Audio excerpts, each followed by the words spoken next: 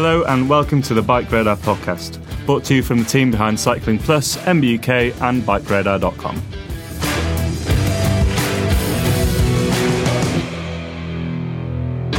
Hello and welcome to the Bike Radar podcast.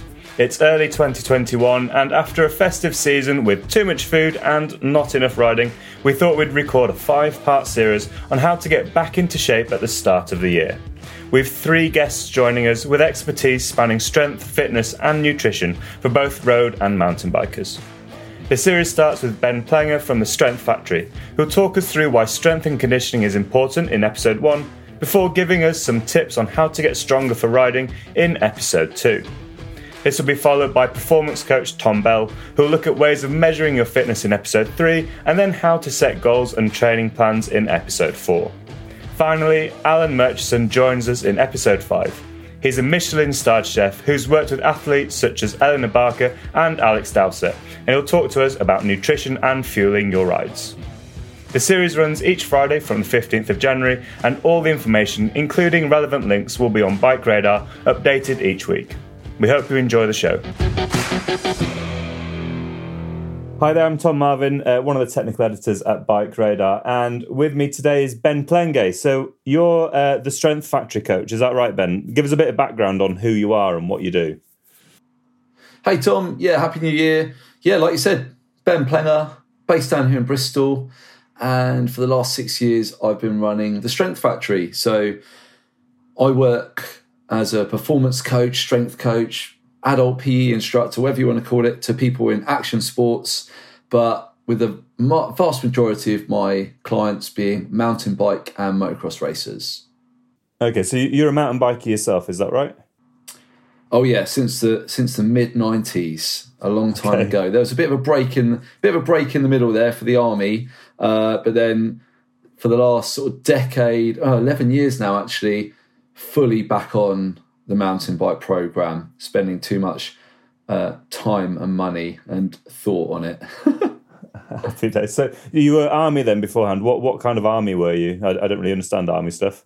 Who does? So I was in the infantry, Tom, in the Princess of Wales's Royal Regiment. So they're a regiment that recruits from the southeast of England. I was an officer. So in the end, I was a captain by the time I left. Mm-hmm. Okay, and you sort of went around the world doing that, I presume. Was it a pretty... I got to go on lots of trips and stuff. Yeah, Iraq, Afghanistan, and then some more chilled out places as well. Okay. I mean, we're going to talk today about sort of more the strength and conditioning side of mountain biking and physical strength.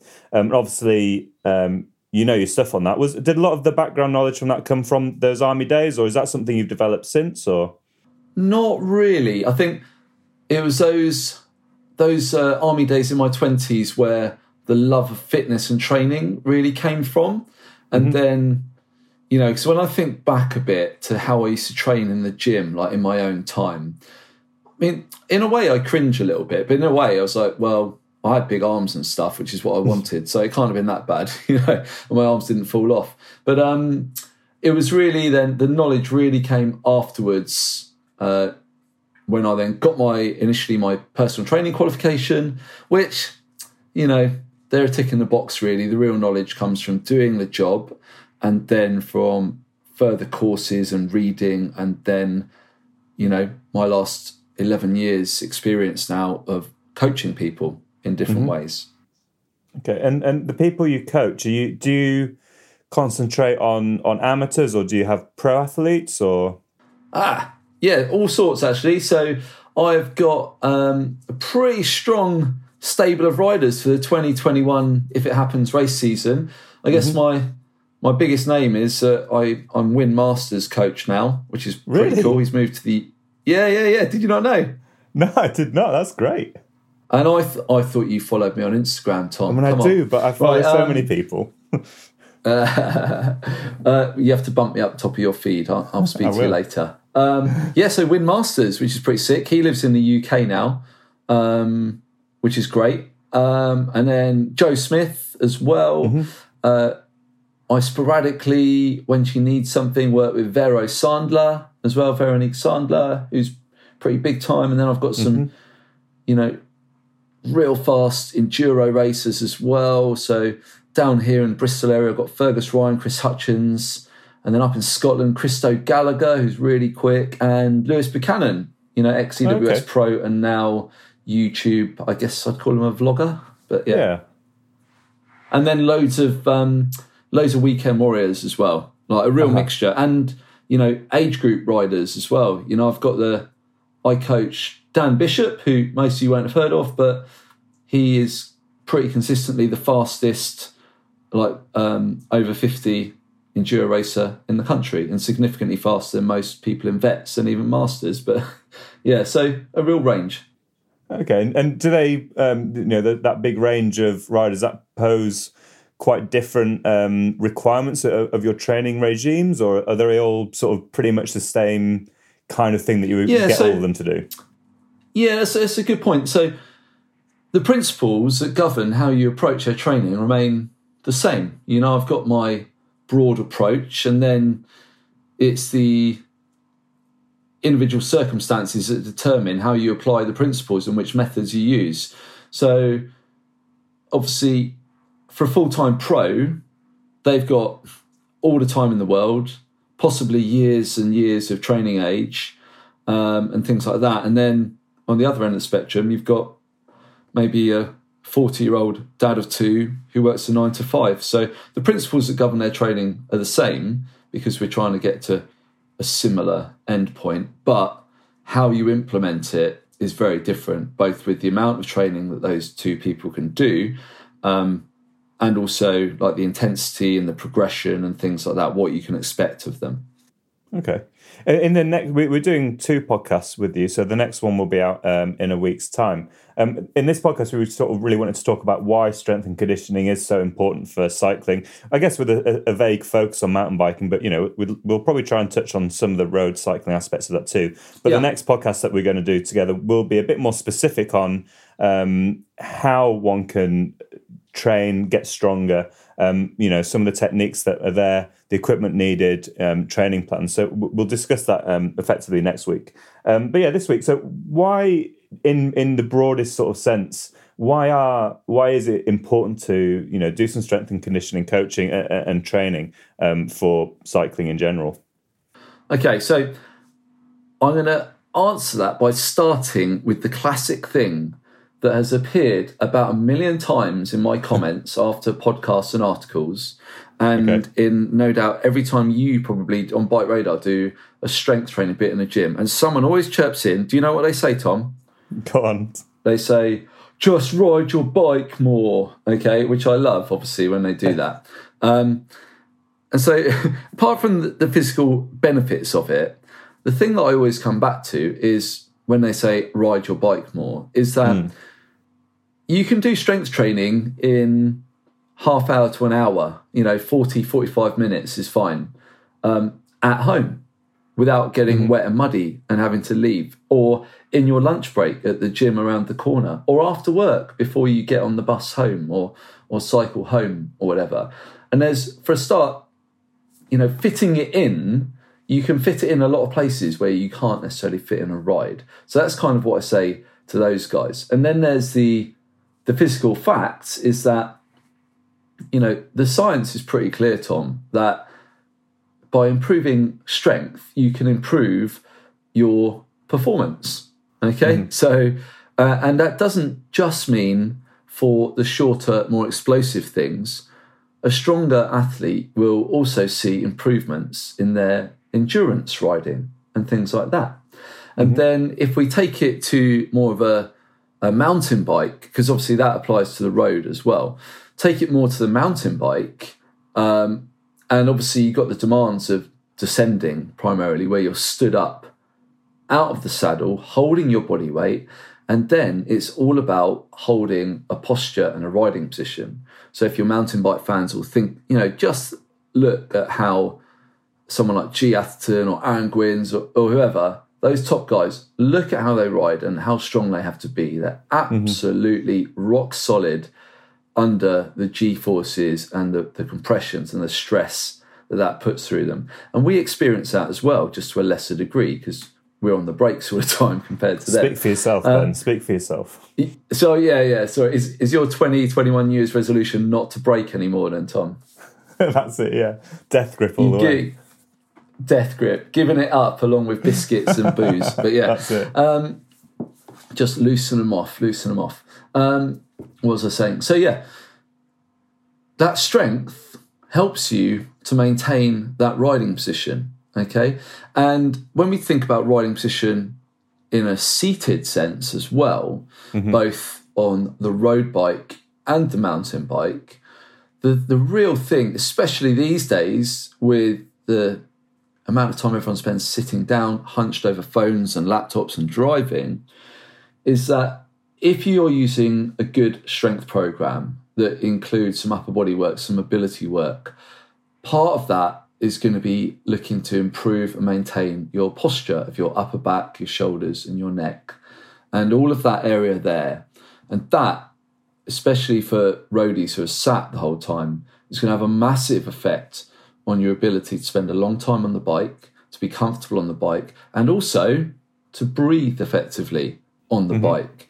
Because if your posture is compromised and rounded forwards at the shoulders, then no matter what you think, you cannot breathe effectively, okay? And a good strength and mobility program, will help to address that in most cases, to improve and open that posture and allow you to breathe and function properly. And so, if I'm trying to sell strength training to a roadie, yes, you can get stronger legs and core and hips, and that can improve, your endurance and stuff like that. But a lot of them don't like it because they don't want to have sore legs and miss a ride. I get it.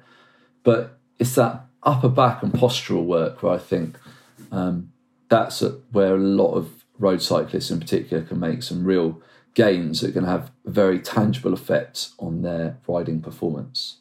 Okay. Is that something that is fairly well recognised, do you think, in road cycling, or is it just an acceptance that road cyclists in particular, and to some extent mountain bikers, are going to have that hunch thing and it's just sort of swept under the carpet? Yeah, so I don't know too much about the trends in road cycling, so I don't really follow it. I know what I see out and about, and outside of cycling, I know what I see as well every time. Well, when we were allowed to go in public, of course, you are seeing this epidemic of and I don't want to sound like I'm scaremongering, but that rounded forward posture, and then the chin is pushed forward, and you've got that big angle at the neck, and like neck and upper back pain is the new lower back pain. It is what they're sort of saying. It's like the new low back is the neck, and that then you take that onto the road bike, and yet, you know what? If you're in a really aggressive, let's say you're that classic middle-aged male cyclist, and you're trying to reclaim your younger years when you were a Cat 2 or whatever it was, or you were like the quickest guy in your village.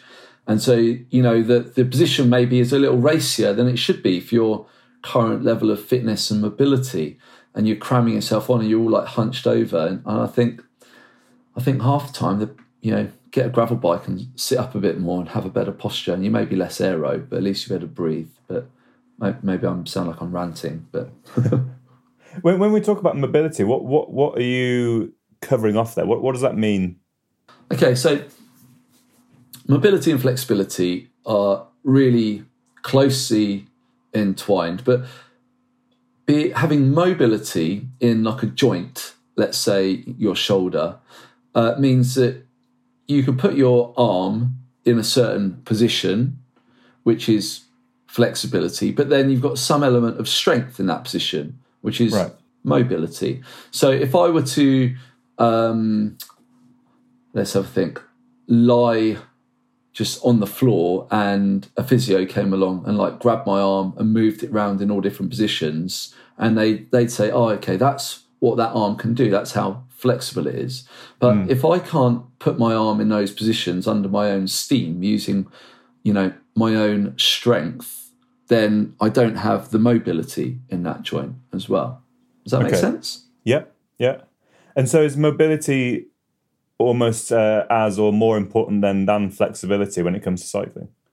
I'd say in general, I steer clear of sweeping statements. Sure. Except about Donald Trump and Brexit, but we'll leave that. I would say as a general rule, it's mobility is more important than flexibility, full stop, with probably a few caveats I'm sure someone can think of.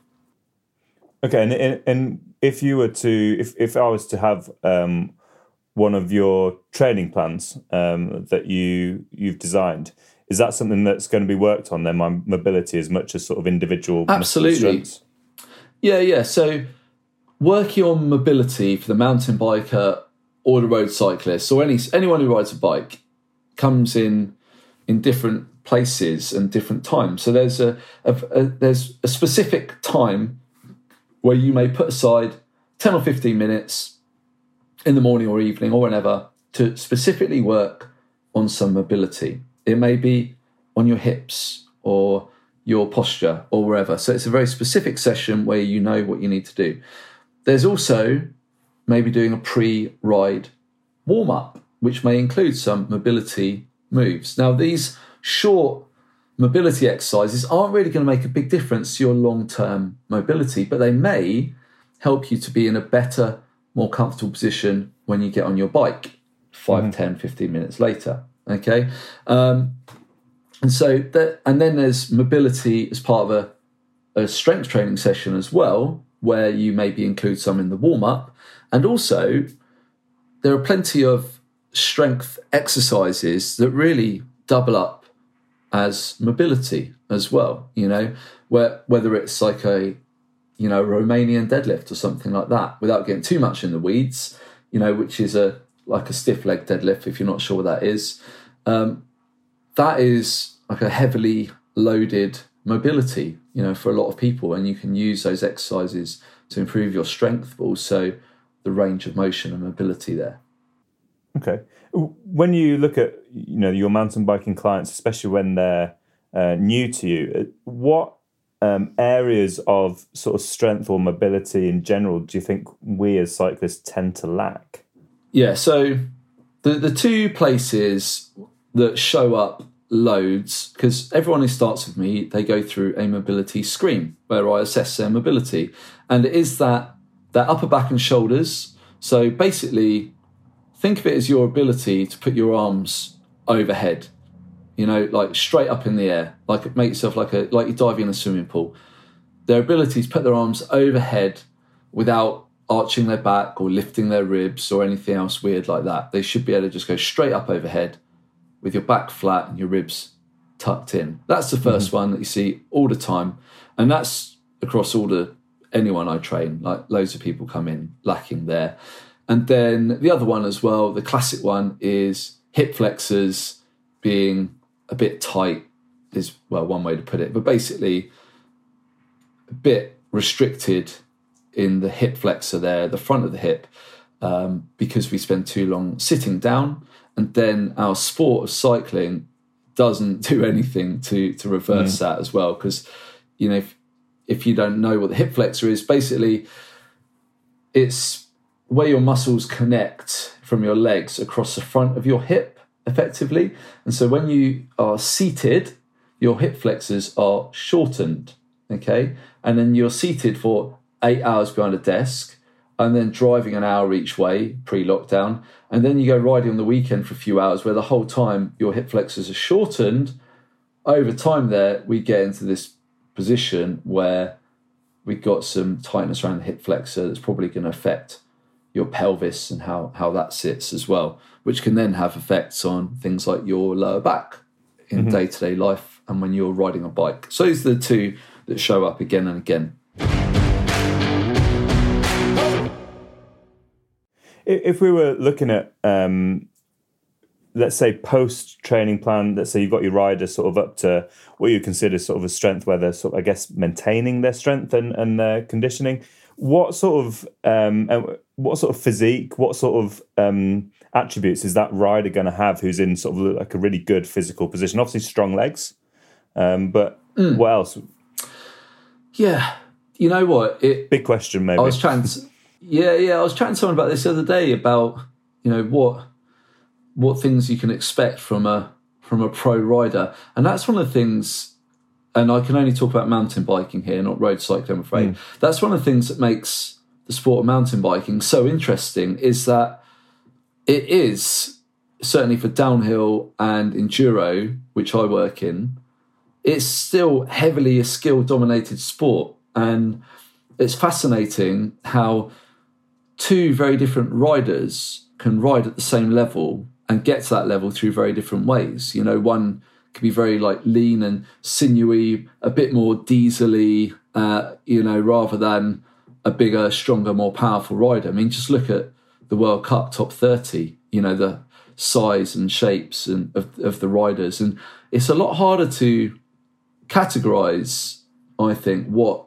a top pro looks like and the things they can do. Because I've seen riders with really good, you know, good squats and deadlifts, and the sprint is average. And then you see someone with a really good sprint and, you know, they've just got all this power in their legs, and the squatting and deadlifting and that sort of thing is really quite average. You know, it doesn't always, you know, and then obviously you work on it and you try and bring everything up a bit. But yeah, I mean, the well-rounded, the well-prepared rider is the one who, and I'm not really answering your question, I'm being a bit annoying, but it's the one who has maximised their natural strengths, their natural talents, and who's minimised their weaknesses, and yeah, who, you know, in their riding and in their physicality.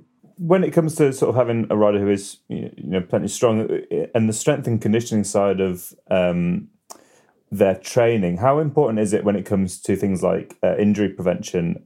You know, mountain biking it might not be like a high impact sport like running is, where there's constant pounding, but, you know, there's a lot of different forces going through the body. There's a lot of requirements to, you know, like the press up sort of element of landing a big drop or whatever is fairly significant. So injuries are obviously a massive risk in mountain biking. Strength and conditioning helps towards the recovery, the prevention, that sort of side of things. Yeah, all of the above, Tom. So thinking about injuries, there's what you'd call maybe the overuse type injuries from just that repetitive motion of like turning the pedals, so not from falling off basically.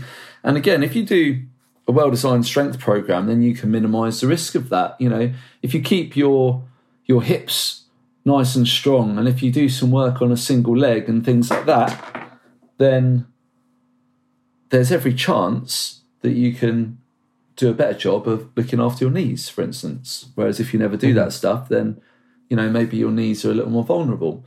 And then there's, you're riding a gnarly track and maybe you huck it to flat or you come up short. Well, maybe the stronger rider absorbs that and does that press up on the bars, but holds on. And it's not very fun, but you ride it out, where the weaker rider blows through, their posture collapses and end up with the stem like jammed into their ribs, and then they're over the bars, and then they're on Friday Fails or something. Not that I go on that website. I'm only on Bike Radar. So the stronger rider potentially can make the save more times than the weaker rider. And then let's take it to the next step. Then let's say you haven't saved it. You completely run out of talent and you're flying through the air. That at some point, it's not injury prevention, it's injury reduction, hopefully, sometimes. You know, no, you don't want to be absolutely massive and hench, especially if you're having to pedal up the hills, but a bit of muscle is quite effective body armour, you know? Okay. And also, if we talk about that mobility again, in particular with the shoulder, that ability to be strong with your arms kind of overhead, that's your classic over-the-bars Superman position, isn't it? And if you're weak in that position, if you have restricted mobility in that position, then when you're flying like a lawn dart over the bars, like the person who's stronger with better mobility has got a better chance of absorbing that energy and not breaking or ripping or snapping anything than the rider with less. And then the final one is that despite what I've said, despite all your hard work, everything's gone tits up and you drill yourself into the floor and you end up in ambulance or whatever. You've broken your arm, your leg, your collarbone. the science, the medical science is crystal clear, Tom, that the rider or the person or the athlete who was stronger with the most muscle tone in the first place is the one who will recover better. Right. It's as simple as that. So, yeah, do your press-ups, kids. The strength and conditioning, is that therefore must play heavily into the recovery from injuries as well? Absolutely. And it's a massive part of the mental comeback as well, you know. So it's really easy to focus. You know, I've worked with so many people who've broken a collarbone or wrist or whatever, and they're bummed because they can't ride their bike. And it's easy to then focus on all the other things you can't do, like, oh, I can't do a press up, I can't do that. So the first thing is you need to focus on what you can do, you know. What can I do? Well, you break your arm. Well, you know what? You're going to have bloody strong legs in 6 weeks, you know, because we can do a lot of leg work. And guess what? We can work the other arm as well. We can work your core. We can be imaginative. We can use different bits of kit. We can use bands. We can use body weight. There's always a way to get something done. And that is going to keep you sane, prevent you losing gains. And also, you know, let's say you've broken your arm. It's kind of fascinating, but if you train the other arm effectively, then it will actually reduce the muscle and strength loss in the injured arm most of the time. Okay, which is pretty cool. I think the body's amazing.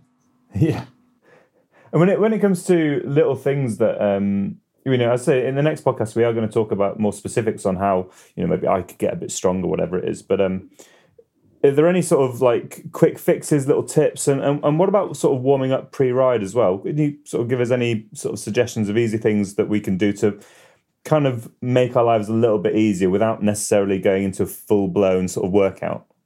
Yeah, absolutely. So pre-ride warm-up, I would suggest for anyone who rides a bike, and the higher the level you want to ride the bike, the more important it is. Okay. And the more time you spend seated and the older you are, I'd also say the more important it is. So if you're riding after work and your work is behind a desk all day, then don't expect to just get on a bike and feel good and perform well.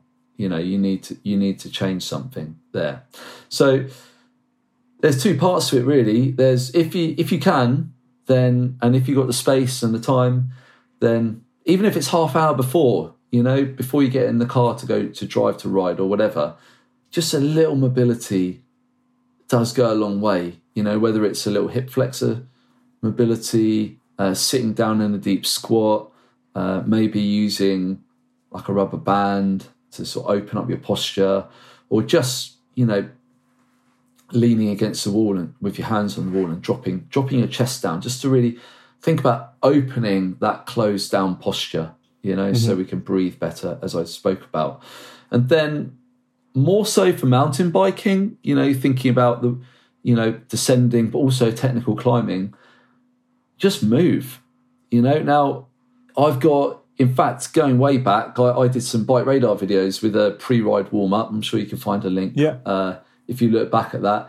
And I've done several of those videos, both for my own clients and for you and stuff like that. And they're all kind of the same but different. All you need to do, it doesn't need to be complicated. It's just think about moving every joint in every direction.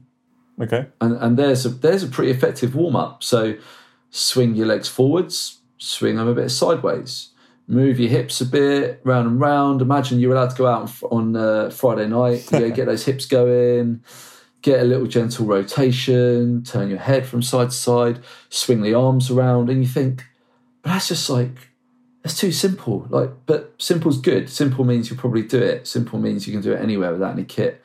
So just move everything in every direction. If it hurts, stop, don't do it. If it feels good, that feels really good, and do some more of it. You know, people get too hung up on all the, but I read that you shouldn't stretch before a ride and all this. Well, you know what? If having a stretch makes you feel good before a ride, then do it, you know? That's why I approach it. I'm pretty pragmatic about these things. I think people get too hung up on nonsense details and they need to listen to what their body's telling them. And what about a little warm down post ride? I'm terrible for doing any of this. Like, I never stretch, I never warm up, I never warm down. I think I've got away with it so far, almost, but only almost. How old are you, Tom? I'm a ripe old. How old am I? 31 in about 2 weeks' time, 3 weeks' time. 34. Sorry, 34. I can't even count. 34. 31 to 34. That's 3 years out. Mate, you had a good New Year, Christmas, didn't you? I don't know where 31 came from. 34 in about 3 weeks' time. 31 is aspirational. Yeah, mate, to be honest, I'd give it another year. By the time you're 35, you're going to be regretting that. You need to get on the programme. Cool down at the end. So the most important part of the cool down is, for my money, is bringing down the heart rate gradually. So right. If you've been out smashing some intervals on any type of bike or just on a hard ride, you don't want to like explode through onto your driveway with your heart rate still at 160. Oh, great wide, smashed it, #beast mode. Actually, that's how you need to be 10 or 15 minutes out from home. Or if you're on the watt bike or the indoor trainer, you don't want to finish like that. It's really important to bring the heart rate down gradually and have a good 5 or 10 minutes at the end at that aerobic or slightly below aerobic intensity, just to flush out the legs, otherwise the next time you get on the bike, you feel like rubbish. So that's the most important thing. And that's also the case for when I think about all my favourite places to ride mountain bikes, you nearly always park at the bottom of the hill, Tom, don't you? And we've all done it. You just drop the final run, and even though you're not pedaling, you get to bottom and maybe your legs are burning and you've done 10 runs and you're buzzing and you're all out of breath and it's all just fist bumps and bum slaps, and then you get in the van. But actually, what you need to do is, and I sound like a right killjoy, but take 10 minutes and spin the legs out around the car park, and then have a recovery shake. How about that? And then you can get in a van. Then you're allowed to go home. Wicked. Okay. Well, before we sort of wrap this one up, obviously, if people do want to get a bit stronger and fitter and stuff, there's a lot of strength and conditioning information out there, and there's plenty of resources. But so the service that you run, you're I guess a professional personal trainer. What sort of resources are there out there? Including sort of the stuff that you do as well. Yeah, time for you to give yourself a bit of a plug, Ben. Basically, happy that I reckon I can manage that, Tom. So we'll bang some links in below this as normal score. But first of all, if you are in the Bristol area in the southwest of England, then COVID allowing, the gym is open for mountain bikers to come and see me, where I can assess you. I can produce programs. You don't have to come and see me all the time, or you can come and see me every week or twice a week. I've got loads of things like your normal face-to-face coaching available. And then the other thing I do, it's very pertinent at the moment with us being in lockdown in the UK, is I've got a bodyweight strength program, which is geared to mountain bikers. I have had quite a few roadies use it over the years. I just tell them, just do a little less upper body if they want to, but actually, strong is strong. And then the main online product that I have for mountain bikers is called the Complete MTB program. So that is, as the name suggests, it ticks all your boxes. So you've got your gym-based training. Now, the gyms are shut, which is a bit annoying. And you've also got mobility. You get yoga once a week. It's not me doing it, you'll be glad to hear. You get your on-bike endurance. You get intervals. It's all HD videos. It's app-based. So it's just your program's just in your pocket, ready to go the whole time. And we'll bang a link up to that in the show notes below this. And if anyone's got any questions about the podcast today, anything I said, then I'll make sure I scour the comments after this episode, or you can just drop me an email or give me a shout on Instagram, Strength Factory _coach. Okay, and where do we find you on the internet? thestrengthfactory.uk. Everyone tries to add a co in there, but there isn't. It's just .uk. The domain, it was on special offer, Tom. What can I say? What can you say? I found you very easily, actually. I googled the Strength Factory, and thank God you came up as the first result. So your SEO is on point. I think, nice. Yeah, I think there's a gym up north somewhere called the Strength Factory as well. Hi to those guys if they're listening. Happy days. Well, Yeah, thank you very much for your time there, Ben. I think it's really handy, really sort of informative. So hopefully, if our listeners are interested in improving their strength and fitness, check out Ben's company, the Strength Factory Coach. It's well worth a little look. You've got some videos. I know you're on YouTube. You've done plenty of bits and pieces around the place as well, with lots of information out there. And do check it out. And also, don't forget to tune in next Friday, because we are going to do another pod on a bit more specific on how to get stronger at home and in the gym. And if you are interested in getting a little bit fitter, a little bit faster, in January, this is part of a 5-part series. We're also talking to a chef and nutritionist who's worked with some of the big pro teams, as well as another coach who's got perhaps a slightly more...